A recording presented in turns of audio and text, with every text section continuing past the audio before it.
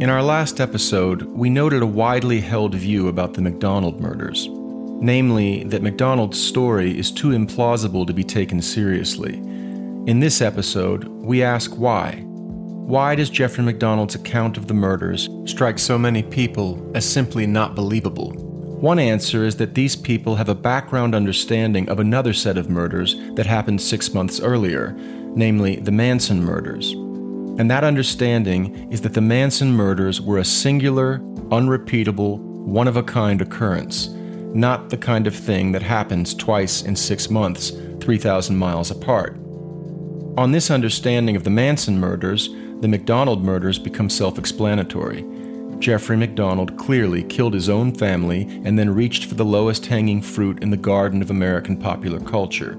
He tried to peddle the idea that the Mansons, or people like them, had murdered his family, hence the talk of pigs, acid, and the word written in blood.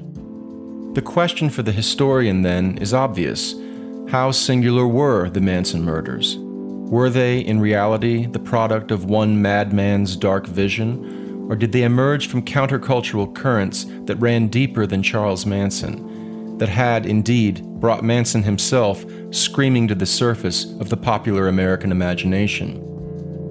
To hazard an answer to this question, we will need to examine both the Manson family and the 1960s counterculture. Most people familiar with either hold that the two were only superficially related. Sure, Manson and his girls looked, and much of the time talked, like hippies, but there the similarities ended. This claim is at least partly correct. The Manson family were far from being typical products of the counterculture. On the other hand, the counterculture was not as specific as many now remember it. Charles Manson, after all, was hardly the only countercultural figure preaching a murderous hatred of the establishment, be they lawyers, movie stars, or Green Beret doctors like Jeffrey MacDonald. In this episode, we explore both the Manson family and the larger counterculture. First, Manson. And the wheel of destiny is turned. The survival of peace and freedom will be determined by whether the American people have the moral standard. 5, 4, The great silent majority. Castle, Drive.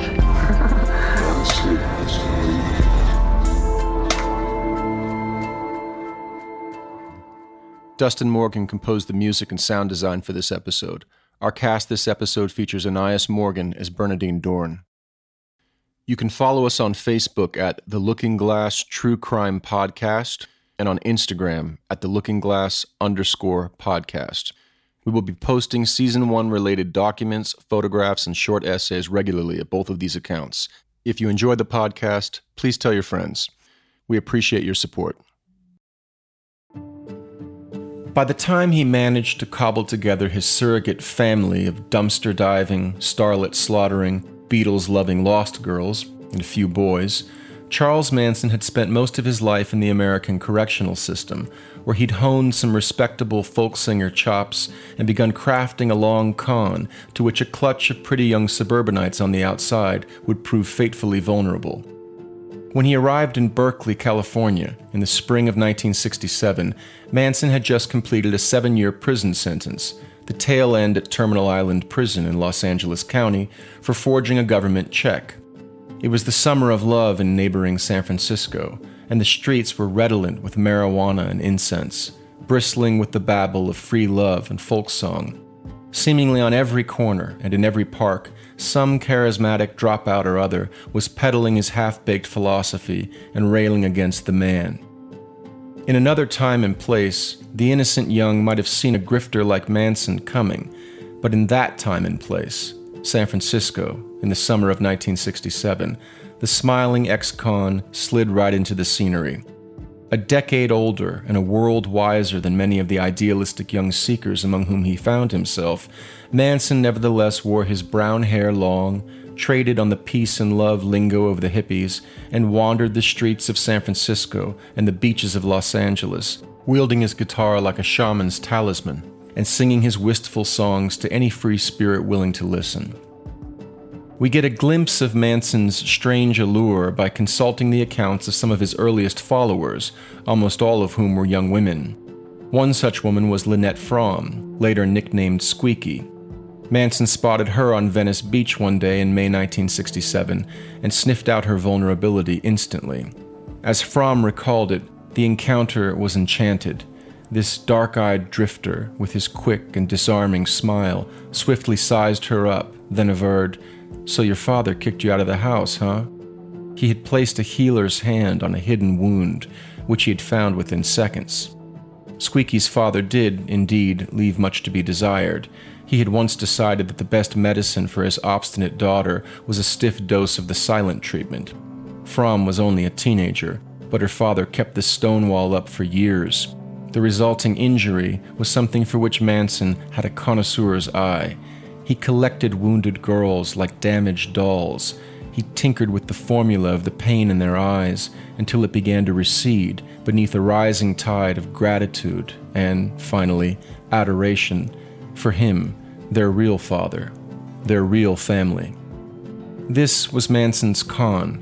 It was something he took pride in, something he had studied in prison, where he'd consulted everything from Scientology tracts to Dale Carnegie's How to Win Friends and Influence People, to the old pimps who were happy to share a bit of their street craft with an eager young apprentice. This core of con man savvy was significantly bolstered shortly after Manson left prison by a powerful new addition to his manipulative arsenal, LSD. It was in San Francisco's Haight-Ashbury district that Manson began experimenting with acid, and where he discovered its incredible utility in penetrating the psyches of impressionable young people. Did he figure this out all on his own? We don't know, but it should not pass unnoticed that Manson was in routine contact at this time with some of the leading researchers on the ability of LSD to facilitate mind control and of speed to induce violence in groups of people. Manson's parole officer in San Francisco was one Roger Smith, who it just so happened was also a doctoral student in the Department of Criminology at UC Berkeley, studying the convergence between drug use and violence. By late 1967, Manson was Smith's sole parolee. Smith was a self-described rock-ribbed Republican, so he and Manson were an odd couple, and yet they were close. So close that on one occasion, Smith and his wife temporarily adopted one of Manson's children. Smith also led a program called the Amphetamine Research Project out of the Haight-Ashbury Free Medical Clinic, an organization secretly funded by the CIA.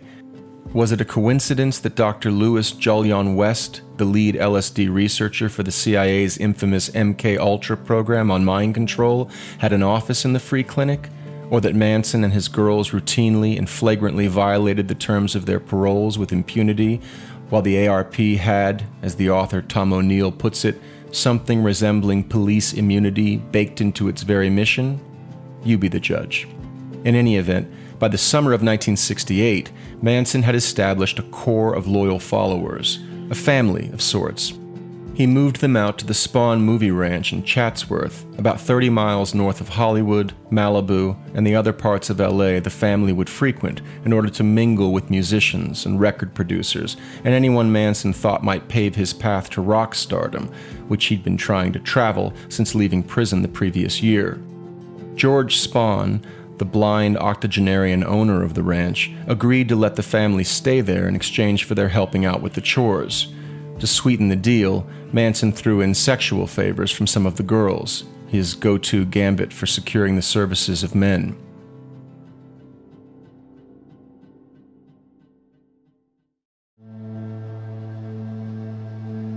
It was at Spawn Ranch that Manson's preaching turned from the usual free love, anti-establishment boilerplate to something darker, much darker. When they weren't rummaging through dumpsters for their dinner, the family members spent much of their time at the ranch dropping acid, participating in orgies, and frolicking around the site's movie sets in a perpetual state of play. Manson would use the acid trips as opportunities to excavate the psyches of his followers, uprooting whatever ethical and ontological convictions he found buried there. There was no such thing as right or wrong. Death was a liberation. Death was beautiful. Time was a sinister illusion used to control the masses. Now was the only real time. Manson would orchestrate the orgies, ensuring that everyone copulated with everyone else, and in every way. Men were ordered to have sex with other men, women with women. Even the children participated. His purpose was to ensure that no bilateral bonds could develop among members, and to break down any boundaries they had inherited from their parents or society. Everyone was to be bound to the family alone. The family was all, and the family was under Charlie's control. Eventually, his followers would believe anything he said. He was the devil. He was God. He was Jesus Christ. It was no coincidence that his name was Manson. He was the Son of Man, come again. The Beatles were sending him secret messages through the White Album. That's right, the Beatles were sending Charlie secret messages through the White Album. The Fab Four were in fact prophesying a revolution, which Manson would lead. Pig, someone had scrawled in blood on the front door of Sharon Tate's home in Benedict Canyon.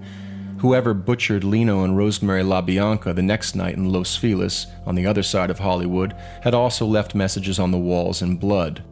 Helter Skelter on the refrigerator, Rise and Death to Pigs on the walls, and they had carved a word into Lino's belly, W-A-R, before plunging a fork into it. What could all of this possibly mean?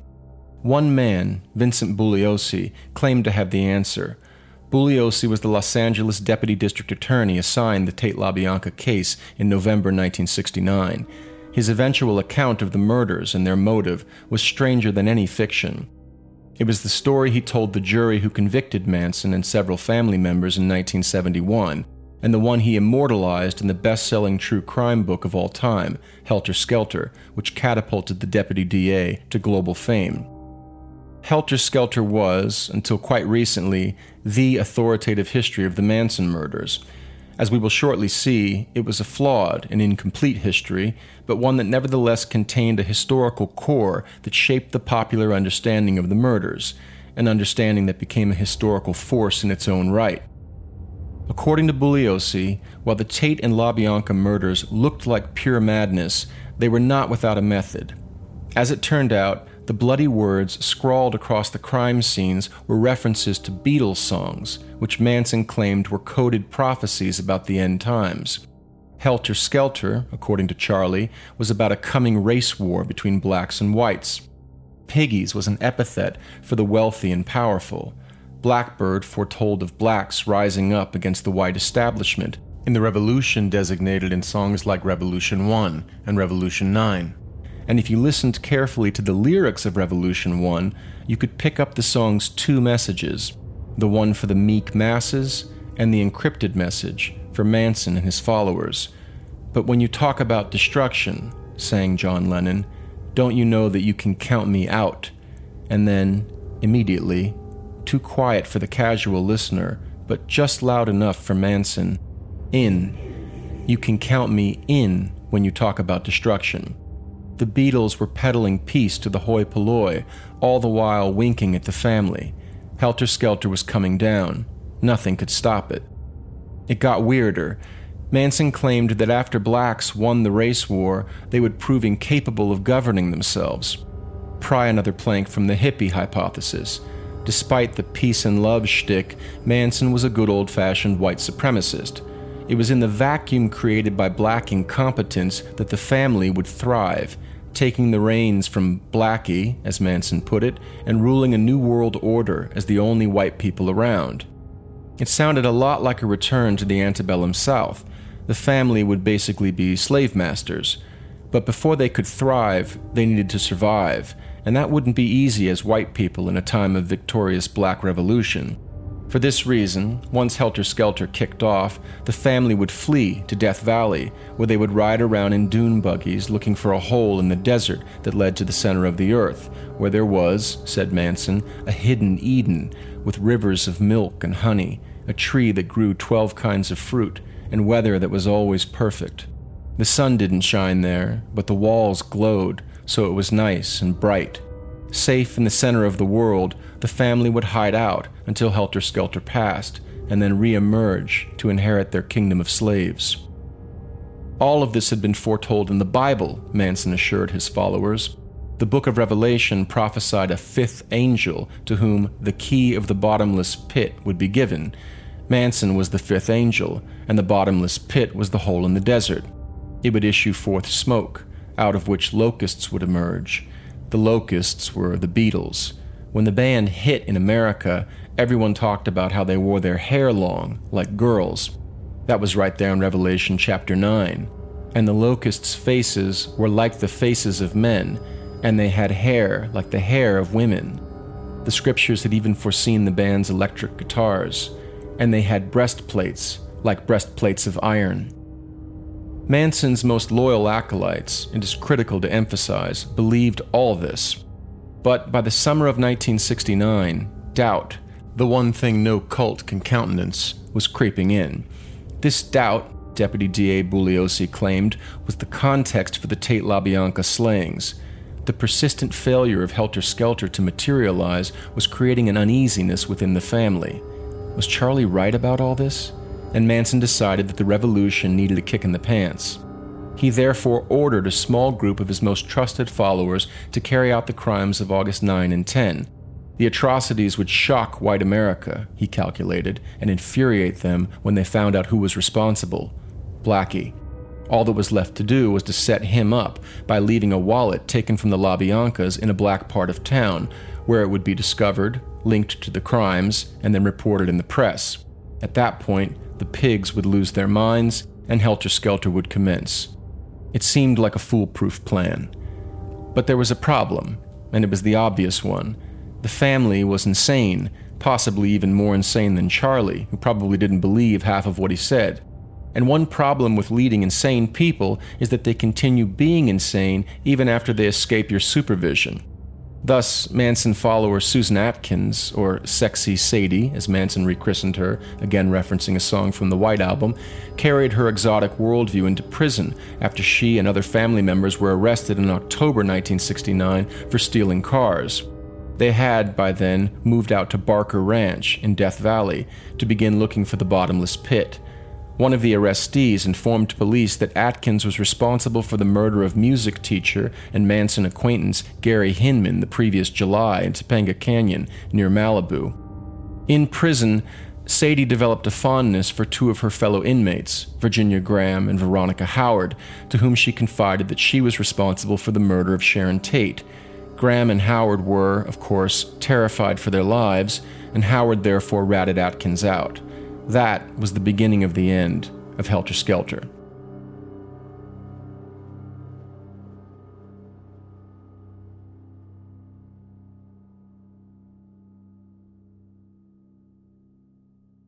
You have just heard Vincent Bugliosi's hitherto authoritative account of the Manson murders. I say hitherto because Bugliosi's version of events, which has been widely regarded as gospel since Helter Skelter was originally published in 1974, recently took a serious hit.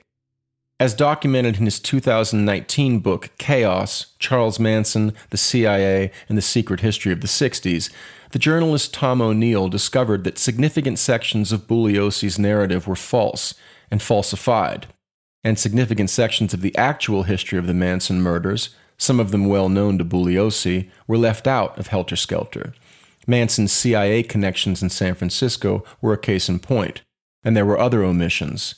For example, the motive for the murders of August 9 and 10, 1969, appears to have been, at a minimum, more complex than the race war Manson reportedly sought to initiate. Recall that the break in the case, according to Bugliosi himself, came when Susan Atkins started speaking openly about her role in the murders to her cellmates, one of whom then informed the police. As disclosed in LAPD files O'Neill discovered, the story that Atkins told the grand jury, and that Bugliosi relayed to his readers, was different than the one she told her cellmates. In the earlier account, she had said nothing about the Helter Skelter motive for the murders. O'Neill doesn't include it in his book, but he also uncovered evidence, from police reports and witness testimony, that 4 of the 5 victims at the Tate murder scene on Cielo Drive, Sharon Tate, Jay Sebring, Abigail Folger, and Wojtek Frykowski, appear to have been targeted the previous night at Sebring's house, which was located in the same area. Someone cut the electrical cables to Sebring's home while the four were there eating dinner, just as Tex Watson would the phone lines at the Cielo Drive address the following evening. In Bugliosi's account, the family neither knew nor cared who resided at the Cielo Drive address when Manson targeted it. All that mattered was that pigs lived there, wealthy white people.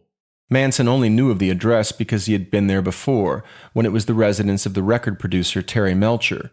Bugliosi claimed that Melcher's refusal to give him a record deal led Manson to regard the producer as a symbol of the establishment that had rejected him. By extension, the Cielo Drive address became a symbol of the same. But if Tate and her friends were, in reality, targeted by killers who tracked their movements, then we must ask why. Whatever the answer is, it isn't Helter Skelter. Not Helter Skelter alone, in any case. All of this is fascinating and important, but we mustn't lose sight of our objective, which is understanding Manson's connection to the broader counterculture in order to determine how anomalous the Manson murders really were. In the context of that concern, we need only note what O'Neill does not deny, namely that Manson taught his followers that a race war was imminent, that the Beatles were secretly communicating with the family about it, and that the family regarded as pigs the beautiful, rich, white elites whom Hollywood and Washington put forth as representatives of the establishment. Some of these beliefs, such as the Beatles' claim, were exotic. Some, such as the violent vilification of the establishment, were fairly common, and others, such as the idea that a race war was imminent, were a mix of the two. That is, many in the counterculture hoped to launch a black uprising against imperialist white America. They just didn't think it would have anything to do with Beatles songs and Bible prophecies. On these points, even the late Bugliosi and O'Neill would be agreed.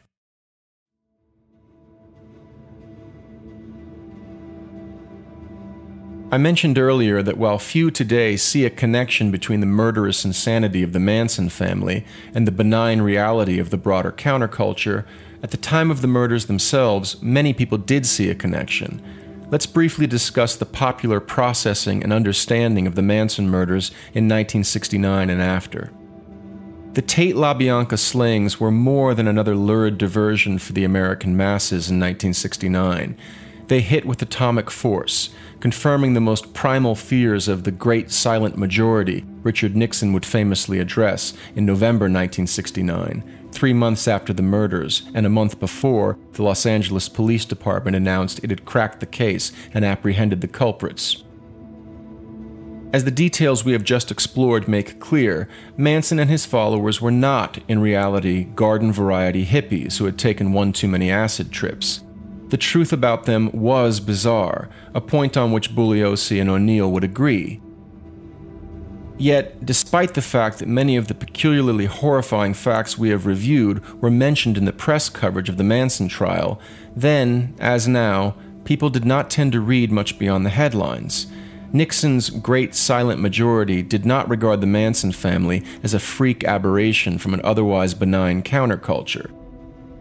They regarded it, on the contrary, as the logical conclusion of the counterculture, with all its disdain for authority and tradition.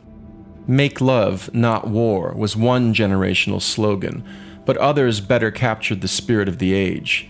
Never trust anyone over 30, for example, and kill the pigs, which demonstrators chanted outside the 1968 Democratic National Convention in Chicago, before bombarding the police with cans, bottles, boards, firecrackers, tomatoes, and just about anything else they could find, as the historian Rick Perlstein has detailed. All of this was beamed into the living rooms of Middle America, where everyone watched the chaos unfold on television. The resulting fear and revulsion formed a cultural vein that Richard Nixon had been mining for some time, trying to extract just the right formulation of his own cri de coeur to rally his base and, with any luck, enlarge it. As Perlstein relates in his book Nixonland, Nixon at last hit his rhetorical stride with the silent majority, a term he debuted in a November 1969 televised presidential address to the nation on the topic of the Vietnam War, the issue that had everyone so exercised, the one that prompted protesters to chant "Kill the pigs" at police officers. Perlstein writes of the speech's impact. 50,000 telegrams and 30,000 letters flooded into the White House praising the silent majority speech. The president displayed bales of them, put his feet up among them on his desk as if they were part of the Oval Office furniture. In an instant poll, 77% said they supported his handling of Vietnam. It had been 58% before the speech. Only 6% opposed it outright. 300 House members signed a resolution of support. The media, Nixon's perpetual bête noire, weren't buying it, but an enlarged and revitalized base was. The president juxtaposed the honest and patriotic Americans who wanted, as he would later put it, peace with honor in Vietnam, with the San Francisco demonstrators carrying signs reading, lose in Vietnam. He set the rights of the great silent majority over against those of a vocal minority, however fervent in its cause to withdraw from Vietnam. In the last 2 months of 1969, as Pearlstein documents, Nixon's approval rating went from 50 to 80%, with 70% agreeing that anti-war protesters were harmful to public life. Nixon would later cite the coverage of the Manson trial, and particularly its tendency to glorify and to make heroes out of those who engage in criminal activities, as evidence of the cultural deterioration of the country. Nixon may sound stuffy now, and he certainly did to many then, but he was not entirely at sea in issuing this critique of the 1960s counterculture and the media that often celebrated it. In his History of Liberalism, Freedom's Power, the sociologist Paul Starr makes passing reference to the occasional excesses of the otherwise golden age that was the 1960s, acknowledging, liberals sometimes harmed their own cause by defending policies that were not working and that were politically unsustainable because they conflicted with widely shared moral values of personal responsibility. Starr continues a little further on. Many people experienced the 1960s as an abandonment and collapse of moral values, and some liberals interpreted the breach of old moral rules as meaning that there were no limits and no restraints, and that government had no business making any moral distinctions at all. Starr wasn't referring to the Manson family, but they certainly fit his description. And for Nixon's great silent majority, the family embodied the abandonment of tradition, morality, authority, and order itself. Nixon discerned this fact, as his public comment on the Manson trial revealed. But while the relationship between the counterculture and Charles Manson wasn't as straightforward as the Nixonites implied, it existed. Some elements of the anti-war left were not as appalled by Manson as one might, in retrospect, hope. Kill the pigs, after all, sounds a lot like an invitation to kill the pigs. And while Manson's interpretation of that commission wasn't perfectly aligned with that of the protesters chanting it, it also wasn't entirely off the mark.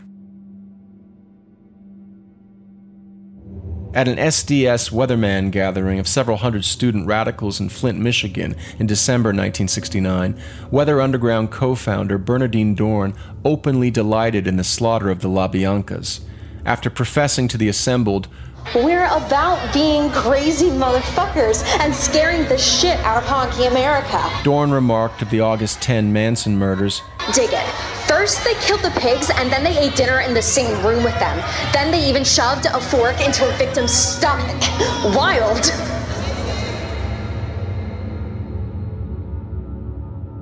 If this scandalized anyone at the meeting, SDS leader Mark Rudd couldn't detect it. He would later acknowledge that the gathering instantly adopted as Weather's salute 4 fingers held up in the air, invoking the fork left in Sharon Tate's belly. It was Leno LaBianca's belly the family had left a fork in, not the very pregnant Sharon Tate's, although Susan Atkins considered, and then decided against, cutting Tate's baby out of her. In any case, did the details matter? The important point was that the Manson family, while by no means representative of typical hippies and anti-war protesters, was also not as utterly remote from the radical strains of late 1960s American culture as some would like to believe. No doubt Bernardine and Charlie would have parted ways on race relations, but they saw eye to eye on killing pigs.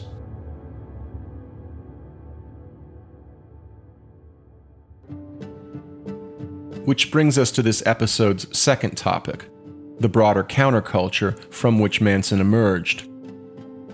For many people, the thought of the 1960s counterculture, and of the hippies in particular, is bound up with associations of peace and love. For those who come to San Francisco, make sure to wear some flowers in your hair, sang Scott McKenzie wistfully. All we are saying is give peace a chance, pled John Lennon, and who could forget the touching image of a protester sliding the stem of a carnation into the barrel of a soldier's rifle outside the Pentagon during an October 1967 anti-war rally. In the midst of this warm nostalgia for the 60s, it is easy to forget that, in reality, the decade marked a dramatic surge in violent crime in the United States. This was the cause of much hand-wringing at the time. The famed historian Arthur Schlesinger Jr., for example, lamented in a 1968 essay, "Why does the fabric of American civility no longer exert restraint? What now incites crazy individuals to act out their murderous dreams? What is it about the climate of this decade that suddenly encourages, that for some evidently legitimizes, the relish for hate and the resort to violence?" This sounds like a condemnation of the Manson murders, but those would occur the following year. Clearly, there was a more general foreboding in the air, one perhaps best captured in Daniel Bell's influential 1972 essay, The Cultural Contradictions of Capitalism, wherein the author wrote of the rise of a hip drug rock culture on a popular level and the new sensibility of black mass ritual and violence in the arena of culture. In his magisterial study of the history of violence, The Better Angels of Our Nature, the Harvard psycholinguist Steven Pinker notes that among the reasons people tend to think that violent crime is on the rise in any given period is the pervasive reporting of violent incidents in mainstream news media. It seems as if the world is going to hell in a handbasket, but in fact, as Pinker documents, violence has been declining for centuries. The 20th century, still widely thought to have been the most violent in history, was actually the least. It's just that, thanks to modern media, people know much more about the violence occurring all around the globe than earlier generations did. One might think then, on reading his anxious musings about the violent climate of the 1960s, that Arthur Schlesinger had succumbed to his own apocalyptic delusions even as the crime rate was continuing to drop. But Schlesinger was not deluded. And while the Manson murders were perhaps the most dramatic confirmation of his forebodings, they were hardly the only confirmation. As Pinker's own statistics make clear, the 1960s bucked the downward trend of violent crime that preceded them. He writes, "In the 1960s, the homicide rate in America went through the roof. Moreover," he shortly adds, "the upsurge included every other category of major crime as well, including rape, assault, robbery, and theft." What caused this sudden reversal in the downward trend of violent crime? Pinker points to a few factors, one of which was a basket of traditional American values that many baby boomers decided they could safely toss out. For example, the idea that self-control was a virtue to be cultivated rather than a vice to be eradicated. Remember Manson's teaching to his followers that time was an illusion designed to control the masses? Or really, to get the masses to control themselves by getting out of bed on time, showing up to work on time, and so on. Like many other Mansonisms, this one was a countercultural hand-me-down. As Pinker relates, in the opening scene of the 1969 movie Easy Rider, Dennis Hopper and Peter Fonda conspicuously toss their wristwatches into the dirt before setting off on their motorcycles to find America. Similarly, Manson banned all watches, clocks, and calendars from Spahn Ranch. Pinker continues, "That same year, the first album by the band Chicago contained the lyrics, 'Does anybody really know what time it is? Does anybody really care? If so, I can't imagine why.'" Along with self-control, many in the generation that came of age in the 60s also rejected the moral primacy of the nuclear family. But, of course, the widespread acceptance of the virtue of self-restraint and the tendency of young men to marry and raise children, and thus not to continue roaming in packs of young men, both contributed significantly to the declining rate of violent crime in the decades preceding the 1960s. Apart from contributing to the sharp uptick in violent crime in these ways, the counterculture also often romanticized the criminal as a type. Perhaps the most infamous case of this misguided infatuation was the hiring of the Hells Angels biker gang to do security for the Rolling Stones show at the Altamont Speedway in California. The same Rolling Stones who, not incidentally, had written the song Street Fighting Man to celebrate the new left activist and intellectual Tariq Ali. The Altamont debacle ended with the Hells Angels stabbing an audience member and beating down the singer of Jefferson Airplane.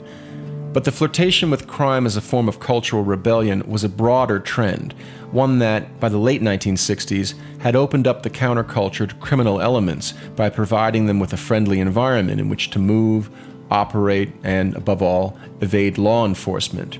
As the historian Richard Vinnan observes, violence went with a broader culture that often celebrated rebellion even if it was not explicitly political. The outlaw was a romantic figure in the late 1960s, partly because Hollywood had finally abandoned the orthodoxy of the 1950s that criminals should not be portrayed as attractive. Cool Hand Luke, Bonnie and Clyde, Butch Cassidy and the Sundance Kid, The Getaway, all showed criminals as romantic figures. Indeed, Terry Robbins, one of the most influential figures within the Weather Underground leadership, adored Butch Cassidy and the Sundance Kid, especially the final scene, in which the outlaws willingly succumbed to a hail of bullets. Robbins was known among Weather members for having a death wish, providing another parallel with Manson, of whom one family member famously said, "Death was Charlie's trip." In December 1969, the same month Weatherman and SDS members were openly praising Charles Manson and pondering whether it was okay to kill white babies, the sociologist Louis Yablonsky, who had spent years living among hippies in various communes, told Time magazine that criminals and psychotics had been infiltrating the hippie scene since 1967, and that there was far more violence among the hippies than most people realize. Pinker, too, writes of New York intellectuals being conned by Marxo-Babel spouting psychopaths. Big cities like New York, according to Pinker, became a symbol of the new criminality of the late 1960s. But the trend was present in smaller population centers as well, especially those that had seen surging population growth. This was true, for example, of Cumberland County, North Carolina, where Fayetteville and Fort Bragg were located, and where Jeffrey MacDonald and his family were living when the murders of February 1970 occurred. Cumberland's population had, writes author Roy Parker, exploded after 1940, when it stood at about 60,000, to the point that by 1970 the county's population had surpassed 200,000. In the 1960s and 1970s, writes Parker, Fayetteville gained a reputation as a sin city, with drugs, pornography, and prostitution as major problems. Particularly notorious was the 500 block of Hay Street, in which bare-breasted dancers entertained in a neon-lit array of beer parlors during the 1970s. And while the local authorities made efforts to clean up Cumberland County's image in the 1980s, including razing the 500 block of Hay Street, even then, rates of teenage pregnancy, drug use, poverty, and violent crime were higher than the state average. Fayetteville, as Jeffrey MacDonald himself would recall, was a very rough town.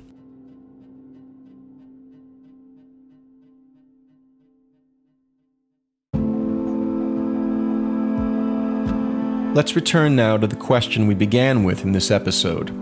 Were the Manson murders a chance mutation of radical American culture in the 1960s, or something more continuous with that culture? Our exploration of both the murders and the 60s counterculture would seem to suggest an answer, namely that the murders were not as singular and unrepeatable as many people would today assume. No doubt Nixon's silent majority overestimated the extent to which the hippies, anti-war activists, and other countercultural elements contributed to the chaos embodied in the Manson murders. But an honest look at the history suggests that, in retrospect, the silent majority had a point. As the Weather Underground leaders who lionized Manson demonstrate, anti-establishment bloodlust was flowing through more of the American landscape than Spahn Ranch. It was everywhere, including North Carolina. In light of that fact, we should perhaps refrain from dismissing out of hand MacDonald's tale of drug-crazed intruders, because maybe, just maybe, he was telling the truth.